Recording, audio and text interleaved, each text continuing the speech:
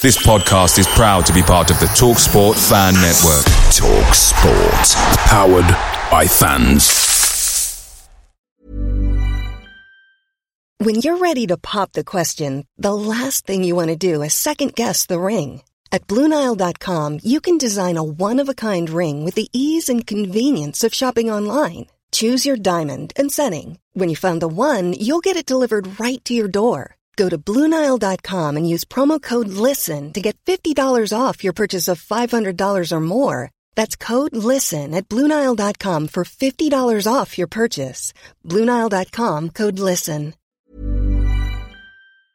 The TalkSport Fan Network is proudly supported by McDelivery, bringing you the food you love. McDelivery brings a top-tier lineup of food right to your door. No matter the result, you'll always be winning with McDelivery. Order now on the McDonald's app and you'll get rewards points delivered too. So that ordering today means some tasty rewards for tomorrow. Only via app at participating restaurants. 18 plus. Rewards registration required. Points only on menu items. Delivery fee and terms apply. See mcdonalds.com.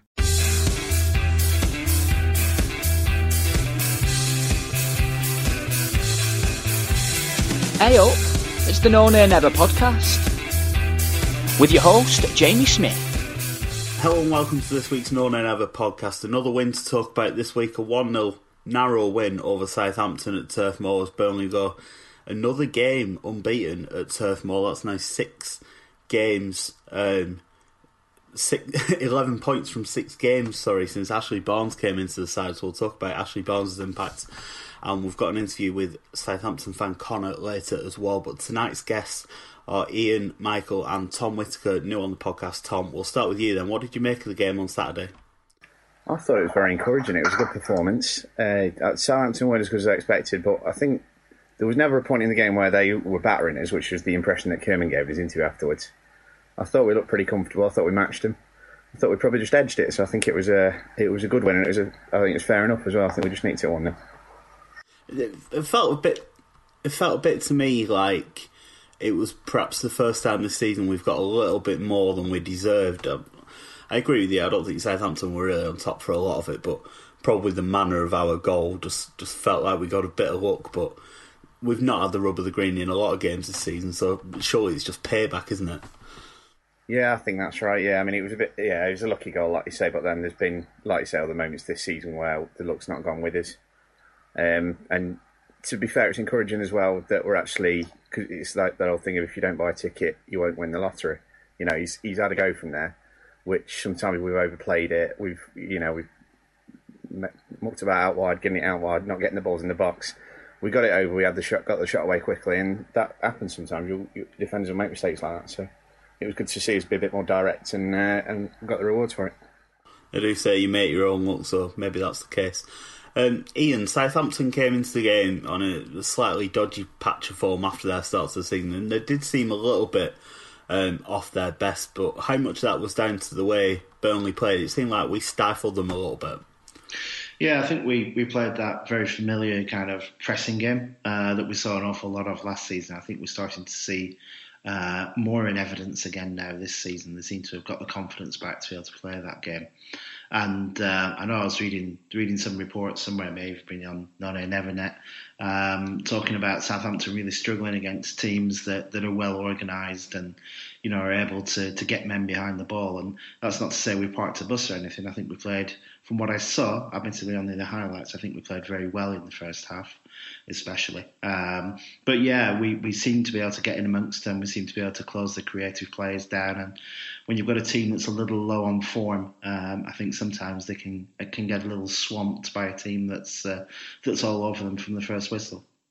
It was really positive for me to see that we bounced back so strongly from last weekend at QPR, and I was hoping to see that because that was one of the big features of our promotion, I think. Every time we had a bit of a setback, we seemed to put it right straight away. So the fact that last weekend was so poor, I think it was really positive to see that the team seemed to be not concerned about that at all and immediately putting it right. I think that's a really positive sign, especially when there's going to be times this season where we get beat in games when we expect to do better. So it's really good to see that. And I think you pointed about the pressing game is crucial as well. I think we've seen quite a lot of games this season where we've played against 5-man midfields, and we've struggled to do that because there's just too many players and too many options, and you just end up getting past the ball around you. But we seem to pick our moments to press really well on Saturday, and Southampton struggled with that a little bit, so hopefully we'll gain confidence with that. And of course the goal came from us doing that, pressing them deep in their own half. Michael, another winning goal for Ashley Barnes, but I suppose I don't know how much of it you can put down to Barnes' finishing ability. Oh yeah, it was a massive stroke of luck from Barnes. It wrong-footed the keeper, and at the end of the day, any goal's a good goal for a striker in the Premier League, so I'm happy just to see him putting him in the back of the net. It was in the right position, and he's got us 3 points at the end of the day. And you said it at the very beginning of the podcast, 11 points since he's come into the team, and it's just what we needed at that time when Duke wasn't really performing, Sordell's not really done anything. So Barnes has had to impose himself, and perhaps it's the threat of Vokes now coming back to fitness has really pushed him on that bit extra. And I want to see him adding a bit more to his game in front of goal. I think he needs to score a few more before we'll start to see him as that first choice partner for Ings. But I think he's getting there. And definitely improvement. It's really strange because I still don't see that many signs of a partnership between Ings and Barnes, but the results still keep coming. So obviously something's working, and like I said, the run has been since Barnes came into the team. Even though I think it was almost just his turn when he first got his chance, because Sordell played at Arsenal and Jukovic had been in the team before that, so it was almost like it was just his opportunity to have a go. And of course, he got the winner against Tottenham. The rest it's been history since then. But Tom, what do you make of Barnes' overall contribution? Watch him in the first half on Saturday. It seemed like he was conceding more free kicks than he was touching the ball. Yeah, he was a bit like that, especially when we signed him as well.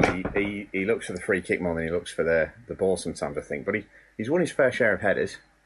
I think he's a better fourth rings than Sordell. I mean, I don't think those two are too similar to play together. And he's got a bit more of an edge to him than Jukovic. And obviously, Jukovic he works hard, he runs about, but he's really lacking in quality at the end of the day. Whereas Barnes, obviously, he's got a couple of goals. And his hold-up play is not too bad. I mean, I don't think he'll keep Vokes out of the team when Vokes is back, but he wins some headers, and I think he won. He's grown into the Premier League since he's been playing. I think he's looked more and more a Premier League player the longer he's been playing in it. I think that's only natural, isn't it? All the players have taken different lengths of time to acclimatise. I mean, a few weeks ago we spoke about how some of the players you'd expect to do really well in the Premier League hadn't perhaps hit those heights early on, but they're all really coming up to that level now. I think players like Trippier, Ings and Shackle in particular, they're the three I would have been really confident about in the summer of looking at home in the Premier League, and that's been the case, whereas Barnes was probably one that nobody really expected to play that much of a part, but he's got 2 winning goals now, and until Vokes comes back you would think that the shirt's his, but he does seem to be, he has this competitive edge that I think marks him out above the rest, and I still don't think he's really got a lot of the attributes you need to be a really good footballer, but he's got the edge and he's got this knack of coming up with really important goals. Whenever he scores, we seem to win, and it doesn't really matter what else he's contributing, I suppose, if he's going to keep getting winning goals. Ian, what do you make of Ashley Barnes? I agree with you. I think he hasn't got Syrian pace. He isn't big, and yet he still, he wins his fair share in the air. He definitely seems to enjoy getting knocked around. He'll put his body on the line for the team. He's probably one of those players, actually, that if he's playing against you, you really dislike. Throwing himself around a bit, probably leaving the odd little foot in here, late here and there, and scoring a raggy goal for us. And sometimes you just need that bit of luck, right? But I think Edge sums him up. I think that is probably what he's got above the alternatives. I think it also might help him the fact that Ings is looking like a Premier League striker now again. Probably for the first quarter of the season he didn't look like that for me, and he was out injured a bit and so on. But suddenly there's a real threat, I think, that defences are seeing from Ings, and that probably just frees Barnes up a little bit to find a little bit of extra space that he might not have had a few weeks ago. So maybe that's where the kind of good run is coming from. I think you're spot on about Ings. I think it's 3 games without a goal, so obviously he's not on top form, but also his general play has just been outstanding, I think, the last few weeks. And on Saturday we saw exactly what he's good at. He picks up the ball, deep and drives at opposition defenders, and all defenders, no matter what level they're playing at, they hate it when attackers do that, because once they've got up to full speed and you have to turn, they've just got nowhere to go and they feel really uncomfortable. And I felt like Font in particular, he really struggled every time we got Ings around him. Michael, we've talked a lot about Ings on the podcast before, but he's really starting to show that the Premier League is where he belongs as well, isn't it? And the partnership with Barnes, it's working. Whether or not it looks like a good one, it is working. It is at the minute. I think Barnes probably isn't the perfect foil. I think when Vorts comes back, we'll see Ings kick on another level, and he's really starting to create, show what he can do in the Premier League. And it's no surprise that a lot of newspaper reports and how Lincoln even moves away. I saw one where Ajax are rumouredly interested in him. So he's obviously impressing other people, and I think it's more down to just his general work rate, his commitment to the cause. It showed in the goal. It was his pressing on the throw-in that led to Barnes getting the ball, and I think it's just his general play at the minute. It's been really superb. So I'm not too worried about no goals in 3. He's not going to score every week in the Premier League. And when he has got chances, he has looked like he's going to score. So he's really grown into it. He's a player for me who, if we manage to tie him down, I've said it time and time again, we need to get him signed down to a contract. But if we could finally get him to sign it, then that'll be a massive boost to our chances of staying up. I agree. I think that it could make all the difference. But yeah, I think we've probably seen how that one's going to play out. He's probably just going to let the contract run down. But there was some talk earlier in the season, weren't there, about commitment and whether the contract issue was affecting him. But I think his recent form has put that to bed, so I'm sure all of us will be quite happy, even if he goes at the end of the season, as long as he continues to keep up this form, because I think he's been really, really excellent. The other main thing, I suppose, that we really need to talk about Saturday's game is Tom Heaton's penalty save, which in hindsight was a major turning point. Southampton have this incredible record of converting their penalties, but Dusan Tadic never looked that confident when he stepped up, and it's one of those where it's a cross between a good save and a bad penalty maybe. Tom, what was your view of it? I thought it was an outstanding save, to be fair. Yeah, I think it was a good save because he had to get down quite low. You see the difference between that one and the penalty that Arfield missed to Palace. He hit that quite high. It was, as they say, a nice height for the keeper. But the Heaton one, I mean, it wasn't right in the corner, but he did have to get down quite low, and he had to be quite agile to get it, and he tipped it round the post as well rather than tipping it back out. So it was a really good save. I think Kieran was a bit uncharitable. Looking at getting, I think he seemed to dive almost before the ball was taken, and you probably have to do that when the ball is quite close to the corner, don't you? Otherwise you've basically got no chance of getting there. But he seems to have a pretty good record from penalties here, and he's basically earned us a point, maybe 2 points with that save. And these margins at the end of the season are going to be absolutely huge. I don't think we can downplay at all how important that was. Ian, the penalty, first of all, it's bad defending from Boyd, isn't it? But Heaton really bailed us out with the save. He did, and you could see from the look on Boyd's face as soon as he gave the penalty, it was it certainly wasn't the one that anyone could argue against. Quite what he was doing, I've no idea, but and yeah, clearly looked a bit apologetic as soon as the penalty was given. But yeah, I mean, yeah, tremendous save. The guy doesn't seem to miss many penalties. There were some spurious stats about how long ago it is since Southampton missed one, but you know, to get down almost in the corner and to actually get it around the post, just top notch. And I think yeah, that does the kind of things that turn a game and arguably can help to turn a season in terms of, you know, just getting that confidence back behind the team, getting the crowd behind the team again. So, yeah, excellent. I mean, my heart was in my mouth when I saw that we conceded a pen because I think with the games coming up, we really needed 3 points there. So it was good news all round. I think that's a great point. You look at the fixtures coming up, it's so important to get a win because the pressure really starts to get on if you go 2 or 3 games without a win. And it's possible that we're going to go to the new year without a win now, although the confidence that we'll take from Saturday probably gives us a better chance with the games we've got coming up. Spurs away obviously looks tricky, but you've got to say Liverpool, the way they've been playing, Liverpool at Turf Moor is not that daunting perhaps as much as we'd have thought at the start of the season. Michael, a brilliant save from Heaton, but if I can come back to Boyd, it's bad defending, but what I like about Boyd is that it didn't seem to affect him. He really stepped up almost after that, like he was trying to make amends. It was really good character from him, I felt. Yeah, definitely. He showed his worth again for me as one of our... is an absolute workhorse, isn't he? And a lot of players would have shrunk back into themselves after making such bad mistakes. It was a terrible tackle at the end of the day. It was just like a lazy foot put out.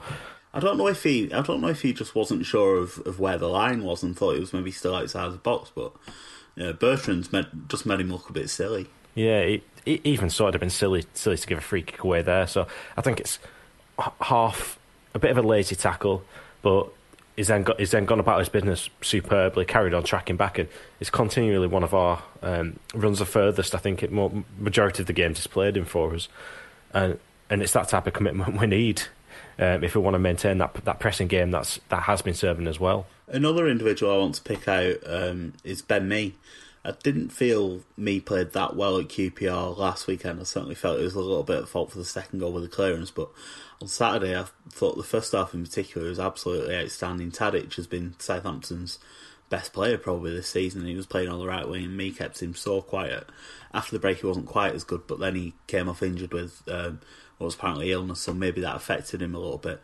Tom, that left back slot's been one of the few positions where we have changed the players, but what are your thoughts on the little battle between Ward and Mee? Obviously it seems to be Mee's shirt at the moment now Ward's injured. Yeah, it depends how long Ward's going to be out for. I think that's going to be part of it. It was because Ward was in really good form before he got injured as well. I think he'd pretty much nailed the place down before Mee went off.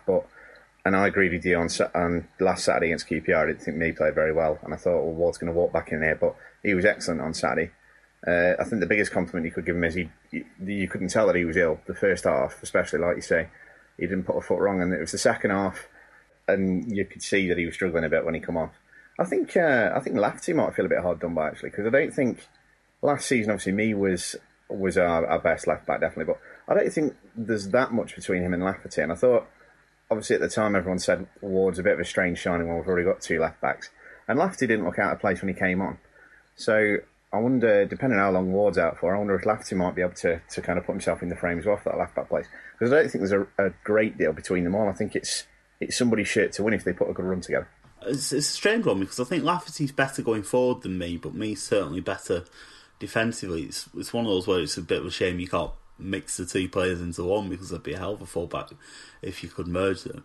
I'm with you. I felt at the time Ward was a strange signing, especially in that Lafferty had signed a new contract earlier in the summer. It was like, why are you giving the backup left back a new contract and then signing another left back to compete? It just didn't quite seem to make sense. But Ward's played so well in the last few weeks that the decision's been justified, and then you start to wonder why he didn't start the season. It has been a bit of an odd one at left back. Ian, what are your thoughts on the left back situation? Mee did really well on Saturday, didn't he? He did, from what I saw of the game, yeah. Though I'd agree, I probably saw more of the QPR game actually, and I thought, he probably got himself isolated. I think, if I think back to earlier in the season when he was playing, I got very worried about him. I thought he'd, allow himself to get isolated and done with the inside ball inside the fullback way too often. Maybe that was just a period we were going through as a team. We were still kind of finding our feet, and maybe he, like Ings and others, and Shackle, as we mentioned earlier, just needed to find the feet in this division. It's a tough one, I think. But I liked how Ward was playing. He's solid and reliable, plus a little extra than that. But I think my sense is it's his shirt when he comes back, when he's fit. But isn't it great to have some competition in a position? It's not something we've got, across the whole team by any stretch of the imagination. That's a good point, and it's not just the competition, it's the fact that when someone is out for a bit, you need someone who can come in and not have that big drop-off. I mean, you look at some of the other players in the team, you think if Ings got injured, we'd really struggle. If Shackle got injured, we'd be in trouble. If either Money or Jones was out for any length of time, we'd be knackered because we don't have any other central midfielders. But at left-back, we do have cover. And as Tom said, I think Lafferty did fine, and considering a lot of people seem to have written him off almost on the basis of us having two other left backs, I think he did show that he's a competent player even at Premier League level. Michael, another member of the back four who's been impressing in recent weeks is Michael Keane, who's been standing in for Michael Duff. I felt on Saturday he was probably gave his best performance yet. Yeah, he's really grown into that position, and it's fair to say he deserves that role now over Duff. And while I absolutely love Duff and his commitment to the cause, I think it is about time that he made way for the team for a younger player. And I guess the key thing with Michael Keane now is what's going to happen in January. We're going to keep him beyond January, going to extend it, because I can't see him getting back into the team at United. I imagine they're going to bring in some new defenders. So I imagine he's going to want to stay on and solidify that partnership with Shackle. At least that's what I hope will happen. It is an interesting one, isn't it? Because for a while earlier in the season, he was not getting a game for us. But if he'd been at United, he would have been playing because they had so many injuries. Whereas now I think they've got players back and he'd be out of favour again. So it's a funny one. But you would hope that if he's still in the team when the deal runs out, then we would look to extend it, because I think he has done really well.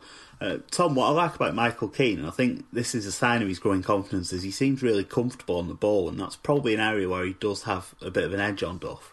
Yeah, definitely. Yeah. I mean, the amount of times we've seen Duff play those 50-yard balls down the line to nobody.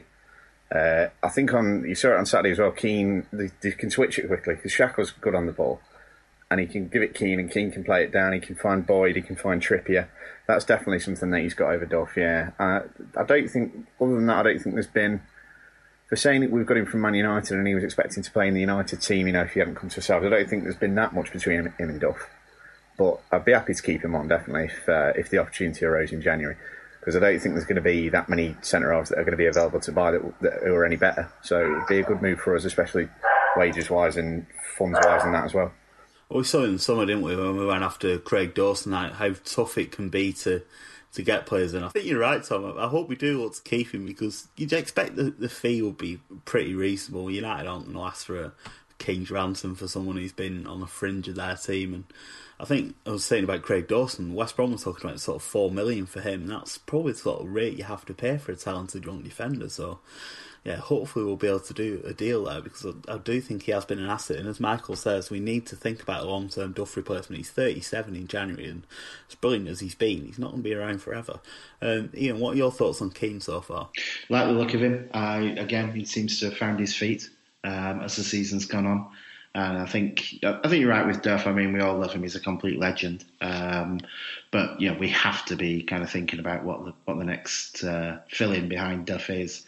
And from what I've seen of him, he looks a handy lad. He looks composed. He looks to have a touch of class about him. So maybe he might be the next Gary Cahill. I remember when he came on loan and struggled a little bit in his first match or two, but after that just looked an absolute star. Unfortunately, we couldn't hang on to him. But my concern is, I suppose, with the amount of injuries that they're having at United, whether they'll look to bring him back as cover, particularly if he has been playing well for us. But if they can get a few centre-halves fit, then you never know. We might be able to either extend the loan or to bring him in. It'd be good news if we could get our hands on him on a longer-term basis. I'm not sure exactly when the deal runs out, but I think you're right. I think it will depend largely on who United have got available at that time. And I think it's probably good news for us that Phil Jones is back. He was back on Sunday earlier than people were expecting, but they've still been playing. Michael Carrick's been playing in defence, haven't they? So they're still a little bit short, so there is a chance that he might need to go back. But yeah, we'll just have to keep our eyes on that one. Hopefully the fact that he has been playing will be good for us, because like Shalbar, I think if he'd still been on the bench, there'd have been no chance of us keeping him at all. Another individual we should touch on, I think, is Scott Arfield, who I think he was better on Saturday than he has been the last few weeks, but he's still not playing as well as he was earlier in the season. Tom, what are your thoughts on Arfield's recent performances? Since he had a couple of games out, didn't he? And since he came back into the side, he just doesn't really seem himself. Yeah, I don't know if he's still struggling fitness-wise, because obviously a large part of his game is the pressing, the running about. That's why Dyche likes him. So I don't know if it's something to do with that. Maybe Dyche thinks he needs the games to build his fitness back up a bit, but he was a passenger on Saturday, I thought, really. I don't think he was much better than he has been in recent weeks. I thought, Kiteley, I don't think has got much on him, but after the way Kiteley played at Stoke, 2 assists, which I don't think Arfield's got this season, I thought he started the next game against Villa. Dyche put Arfield on for him, and Kiteley's not had a look in since, even as a sub, which is strange. I think Cartley will feel a bit hard done by there, because I think he did enough in that Stoke game to show that he's got something to offer. And while Arfield's not producing, I think I'd be dropping him for Tottenham. I'd be putting Cartley back in. I think it's an interesting one because, like you say, Cartley was excellent at Stoke, but maybe that was to do with going back to his old club and trying to prove them wrong. I don't know how much that affected his performance then. And I think in the Villa game then he was below par. So I kind of understood how Arfield got back in, but I'm with you. I don't think he's really justifying his place at the minute, and maybe Cartley will push him hard. It's probably one of the few places in the side that is up for grabs. Michael, what are your thoughts on this? Wallace as well, he seems to have done okay in little cameos, but he's not really getting a look in, and the way Dash uses his subs means it is quite hard to impress. Yeah, I think it's one of them where Arfield's is out of form at the minute. He's okay. He's not been doing brilliantly compared to how he started the season. He is out of form, and perhaps it's about time he had a short spell on the sidelines just to away from the spotlight, regained a bit of form. Because I don't know if it's a pressure thing where people are raving about him and talking him up for going up to getting into the Scotland squad. So I don't know if a bit of pressure's got to him and that's impacted on his performances or not. So I would quite like to see Cartley getting a go again. And even perhaps Wallace off the bench probably. I don't think he's earned a start just yet, but definitely off the bench. But again, it's like you said, Dash doesn't really like using his substitutes that much, especially for impact players on the wing. So be interesting to see how it goes with Arfield. Wallace is a funny one. I'm with you. I wouldn't start him, but I felt like he was really, really good off the bench in the Villa game. He set up 2 chances in injury time, and since then we haven't seen him. It just seems odd. It's like, what else could he have done in that cameo? I mean, he should have had 2 assists, arguably, and he's not been seen since. It's a bit of an odd one. Ian, we've mentioned Arfield's fitness. Do you think maybe it is that he's just not quite 100%? And if that's the case, surely it would make sense to leave him out for Spurs when we've got so many games coming up in a short period. Yeah, you'd hope so, wouldn't you? I sense it might be that he's just tired. His legs are kind of going out a bit from under him, and that's his game, isn't it? In a way, he's a great lad, and I'm never going to criticise him. But his big, his big selling point, I guess, is his ability to get around the pitch. And if he starts to lose just a bit of that, then I think that's an issue for him. So, I think Cartley for sure. Wallace for me is a cameo sort of player at this level. I wouldn't expect to see him start. I don't think I'd like to see him start, if I'm honest with you. Cartley is reliable, and you know what you're going to get from him week in, week out. So no problems there. I think it'd be good to give Arfield maybe a rest, give him some time to catch up on a bit of fitness maybe, and get back into the groove of what he was doing for us earlier in the season. It's interesting what you say about Cartley being a player you know what you're going to get from, because for me Arfield gets the nod in that position because he is a solid 6 out of 10 player. You know he's going to be good every week, if not better. Whereas Cartley, I think he's got that more hit and miss about him. At the end of last season he was fantastic, but we haven't seen that from him that often. Stokes probably the only time he's played really well. So for me, Arfield's like a solid 6 or 7 out of 10 player, whereas Cartley can be more 8 or 9, and then the next week he's a 4. He seems to have a bit more fluidity in the way he ranks for me. But yeah, I know what you mean. I think, again, I would say, and maybe I'm going off the Stoke performance, but, again, I think he was a player that looked a little bit like he was kind of growing into himself and getting a bit more confidence that he could play his game at this level as well. So it'd be interesting to see if he does get the shirt on Saturday or one of the next games. It'd be interesting to see how he plays, because I take your point, but I still think, defensively in terms of getting back and putting the hard yards in, I think we have seen a lot of that from Cartley in the last few games. So I'd be comfortable with him coming into the squad for sure. It is an interesting one. I suppose we'll just have to wait and see how that one plays out, because I do think it is one of the few positions that is up for grabs. Moving on from Southampton shortly, but earlier today I spoke to Saints fan Connor Armstrong to find out what he thought about the game. I think after the recent run of hard games we had, it's one we would have marked down to take 3 points and get back to winning ways. So in many ways it was quite disappointing, yeah. And the Southampton performance, it seemed like you were a bit low on confidence after those defeats. I think after the losses to the side at the top of the league, it's taken a lot of energy and a lot of confidence out of the team. I think a couple of the foreign signings, mainly Tadic and Pello, are looking a little bit tired. You seem to be struggling for a bit of fluidity, I felt, in your attacking. Certainly Tadic and Pello were pretty quiet. Do you think it is just tiredness, or is it perhaps a case of teams working those players out as well? No, I think it is tiredness. I mean, they've come from the Dutch league where it doesn't have the same intensity. I mean, the manager said that himself. I'd say you're right that we are lacking fluidity. Recently, a lot of our games have been very scrappy, and I think second half you saw us going direct into Pello a lot more. I'm not entirely sure why Tadic's form has dropped off, to be quite honest. It's gone really poor, and I think the lack of confidence was reflected in the manner which he took his penalty. I was about to ask you about the penalty. Did you feel like it was a poor penalty or a good save or some combination of the two? Well, it could have been tighter into the corner. It did seem a bit lacklustre in many ways, and I think a lot of Saints fans had the feeling that our first penalty, sort of without Ricky Lambert, someone would step up and miss. And I've seen a few highlights videos of Tadic, and he does tend to try and hit it softly where Lambert would put his foot through the ball. So I wasn't entirely surprised when he missed. Southampton have an incredible record with penalties, don't they? It seems to have been forever since they missed one. So yeah, I saw a stat from the BBC that the last player to miss one in the Premier League for us was Jim Magilton in 1997. And obviously we've had Letizia, Shearer and Lambert between now and then. The manner of our goal was obviously quite fortunate with the ricochet and then the deflection off the defender. Did you just feel at that point that it was going to be one of those days with things going not your way?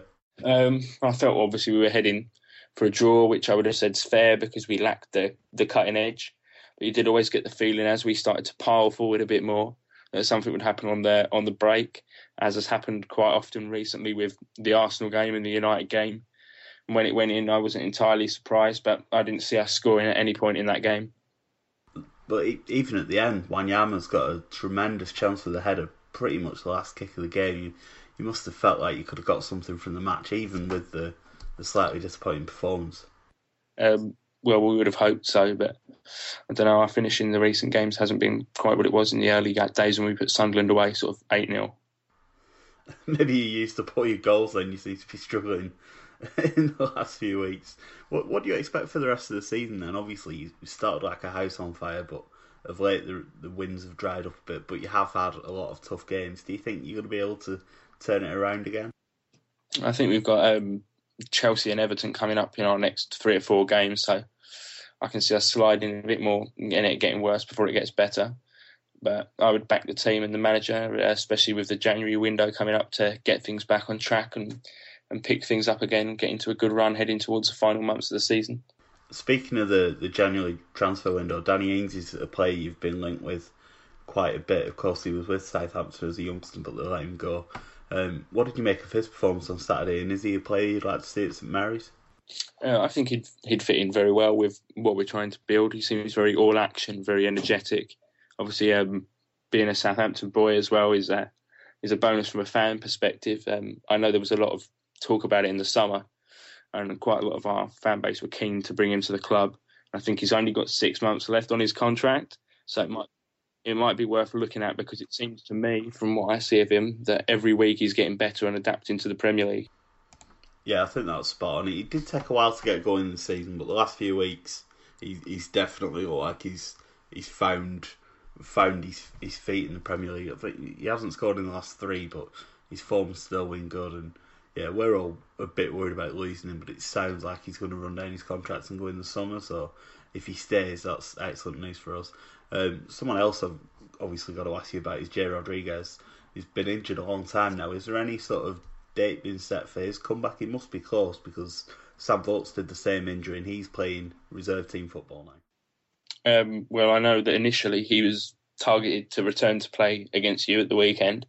I think he got back to getting in the swimming pool and starting some light running, and then he's had to have a second op for some fluid on the knee, which is putting him out, they reckon, till about February or March now. So he'll be coming up to 12 months without any football whatsoever. He's still not played for the under-21 side, let alone the first team.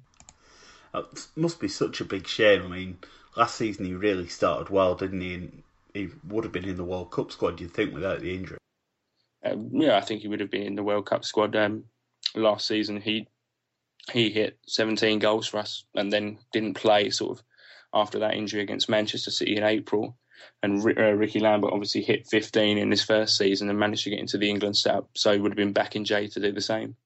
You do have a good core of English talent at the moment. I suppose that's partly due to the academy, but 3 or 4 England internationals at the minute. It does make a difference, doesn't it, when you've got homegrown players in the side? Yeah, it's a huge bonus, aside from just in terms of being able to put them down on the pre-season squad sheet, which obviously has to be met. I think the fans like to see it, and especially if they're homegrown from our own academy, as has been the case recently with Ward-Prowse and then obviously Shaw and Chambers, who've now left. I think it's a huge boost not only to the current team, but to the youngsters of the future to see that it's the right club for them. Hesketh seems to be the latest. I thought he was quite tidy in the first half an hour. It was a shame that he went off injured, really. I've seen a couple of comments from Southampton fans that were unhappy with the challenge from Michael Keane that did cause the injury. What did you make of that tackle?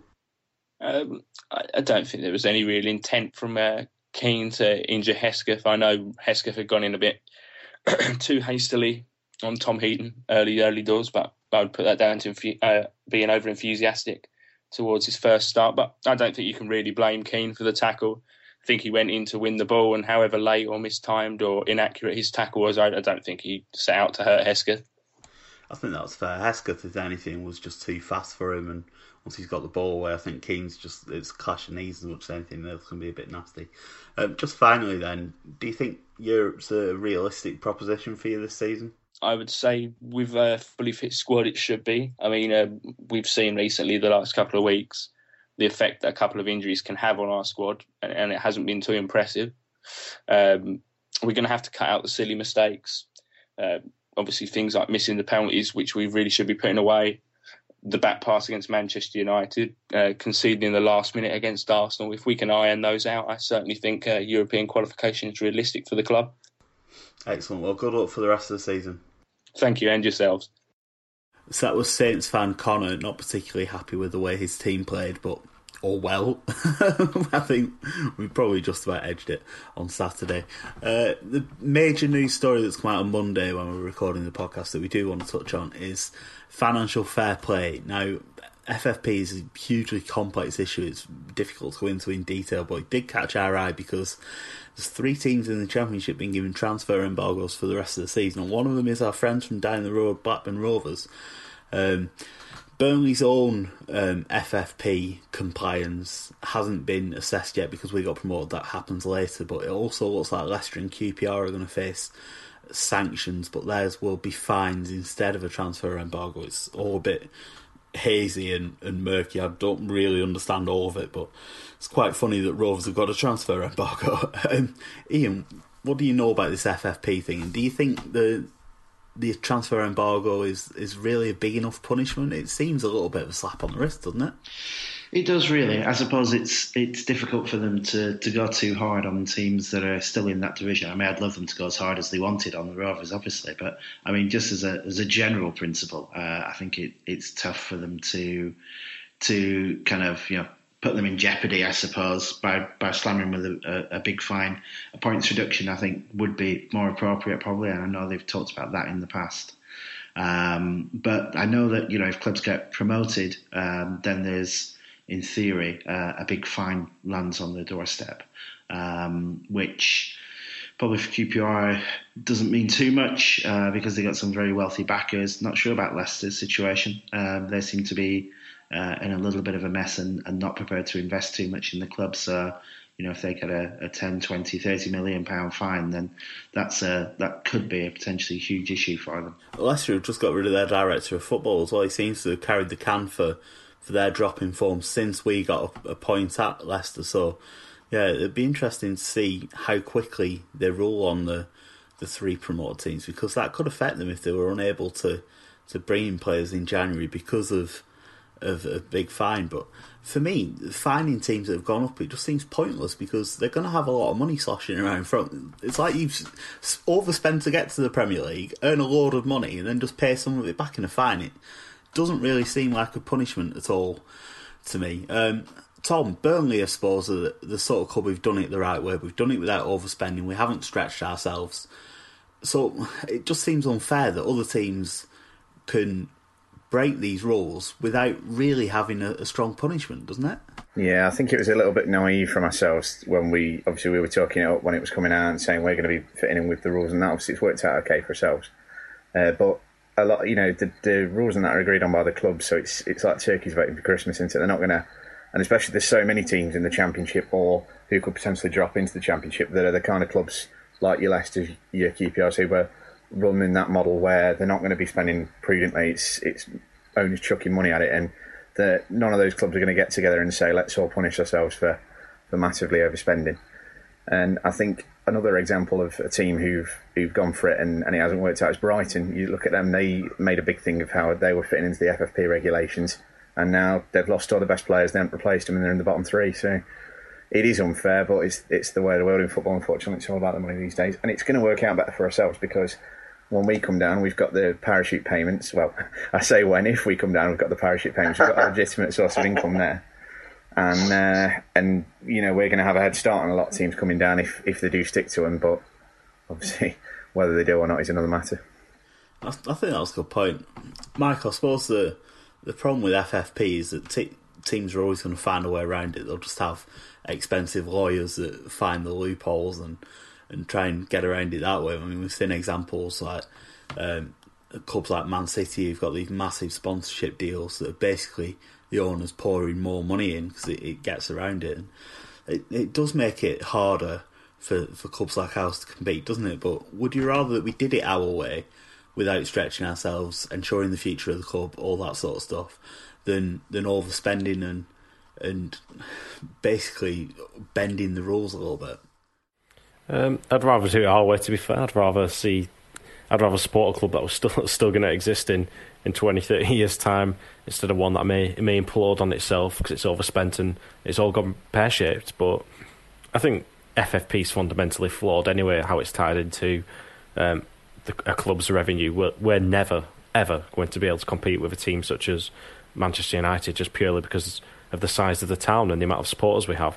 So in that respect, I think it's an unfair system as it is, but I'd rather see Burnley keep operating within their means where they can, and not become foul of these systems. And if that means that we one day have to set off playing at a lower division, that's just the way it is, unfortunately, because money does rule football these days, doesn't it?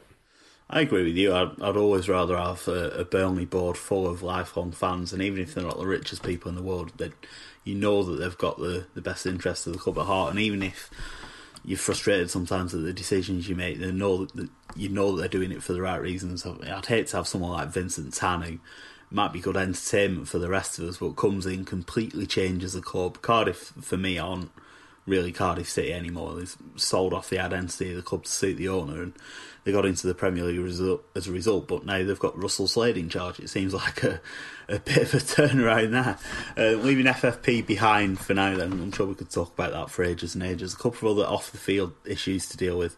TV rights, mainly. The Premier League rights are up for auction. Again, they always seem to be coming up for auction, don't they? But apparently there's going to be Friday night football for the first time. Friday night's been a Championship football slot recently, but it looks like we are going to have Friday night football next season. Again, it's not good for the fans, really, is it?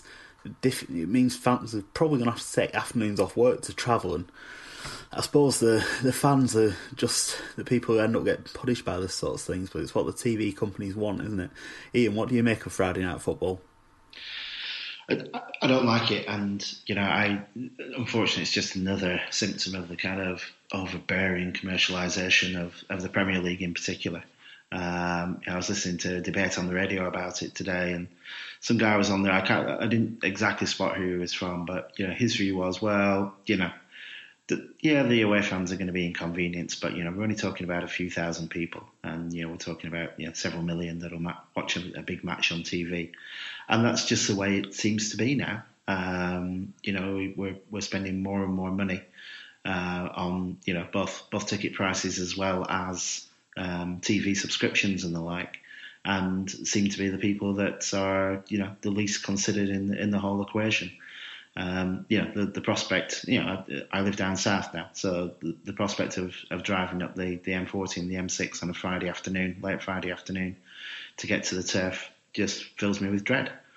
And people will make decisions based on that whole package, not just getting to the match, but the whole travel piece as well, the time you're going to be home, as you say, having to take time off work on a Friday afternoon. So it just strikes me that we're going to get to the stage sooner or later where we just have a potentially sterile stadium full of home fans, or even 3/4 full of home fans and hardly any away fans. And sooner or later people pick up on the fact that the atmosphere is going away, but I think it'll take a long time, because Sky TV and whoever else is going to come in and bid for the next set of rights rule the roost now. We've sold our souls to the devil, and that's the way it goes. I think you're right, and it's difficult because I think whenever you talk about this kind of thing, you have to think about all the good things that the Premier League and Sky Sports have done for the game. I think the standard of football's improved for one, but I agree with you. I think supporters are increasingly being treated as unimportant. I think watching Saturday's Championship game, Borough against Derby, that was completely obvious. First versus second game in the Championship, they put it on at 12:15 or something on a Saturday. Derby fans would have had to get up at 6 o'clock in the morning, something ridiculous to get there. Borough's ground was half empty even though they're flying. It's just a sign of how difficult it's going to be to get people to do this. The other thing on the TV stuff that's happened is that the BBC has apparently lost the Football League highlights rights. This doesn't affect us at the moment and hopefully won't next season, but they're going to put them on Channel 5 apparently, and it's going to be on at 9 o'clock rather than 10 past midnight or whenever the BBC's been getting around to showing them. So that's going to be a bit of a change. Michael, where do you stand on Friday Night Football first and the Football League highlights moving? Friday Night Football, I agree totally with what Ian was saying. The whole package as a cost, which is essential. Can people afford to take that time off work?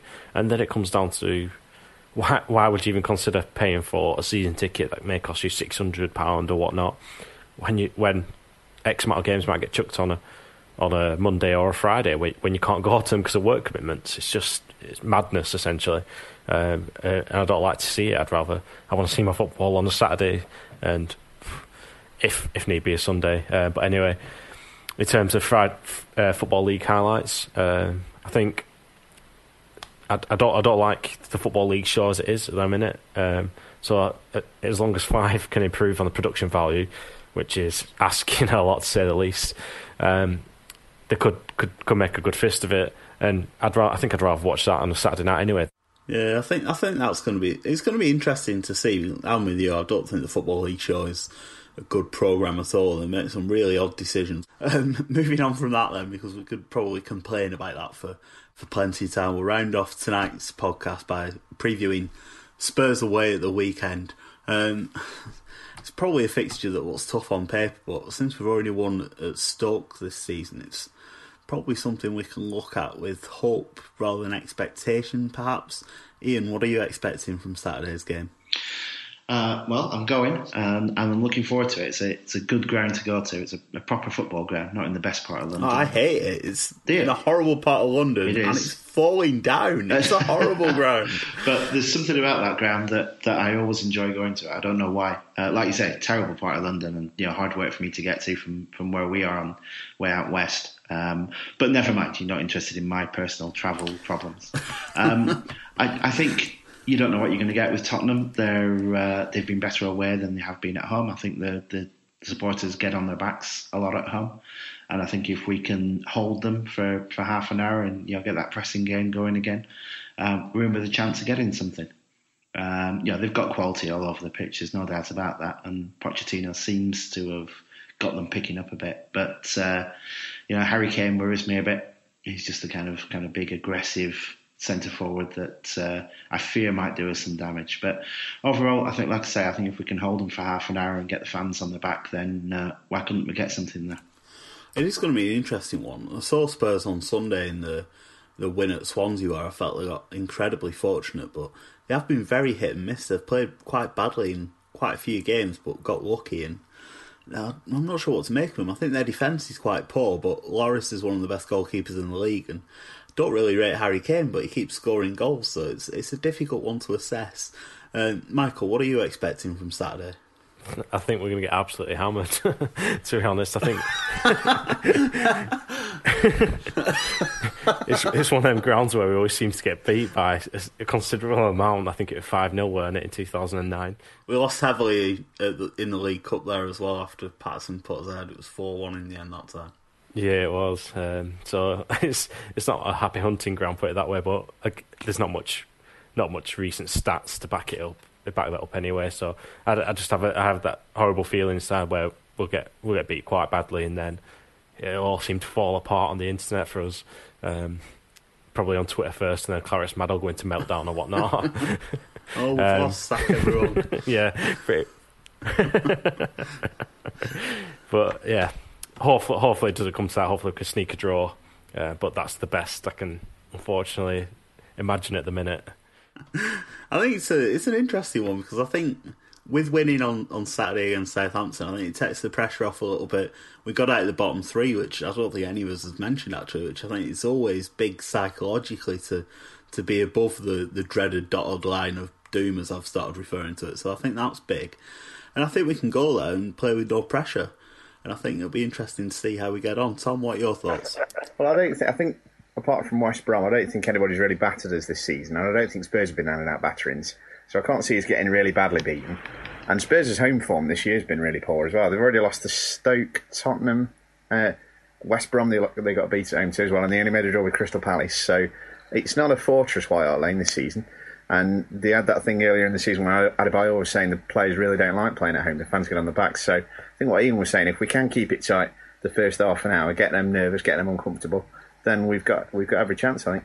Nick a draw at least. I mean, I don't know if we'll win, but it'd be a bonus point down there, and I think we've got every chance of getting one.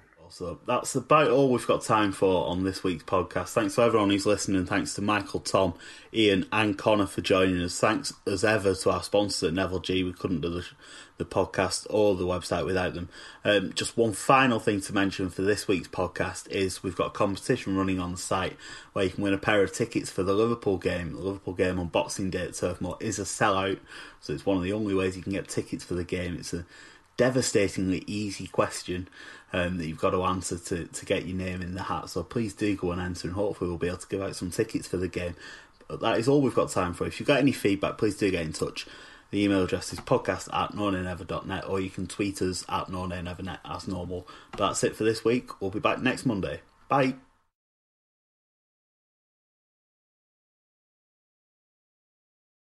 Away days are great, but there's nothing quite like playing at home. The same goes for McDonald's. Maximise your home ground advantage with McDelivery. Order now on the McDonald's app. At participating restaurants, 18 plus, serving times, delivery fee and terms apply. See mcdonalds.com. Hey, it's Paige DeSorbo from Giggly Squad. High quality fashion without the price tag. Say hello to Quince. I'm snagging high-end essentials like cozy cashmere sweaters, sleek leather jackets, fine jewelry, and so much more. With Quince being 50 to 80% less than similar brands. And they partner with factories that prioritize safe, ethical, and responsible manufacturing. I love that. Luxury quality within reach. Go to quince.com/style to get free shipping and 365-day returns on your next order. Quince.com/style. This podcast is proud to be part of the TalkSport Fan Network. TalkSport. Powered by fans.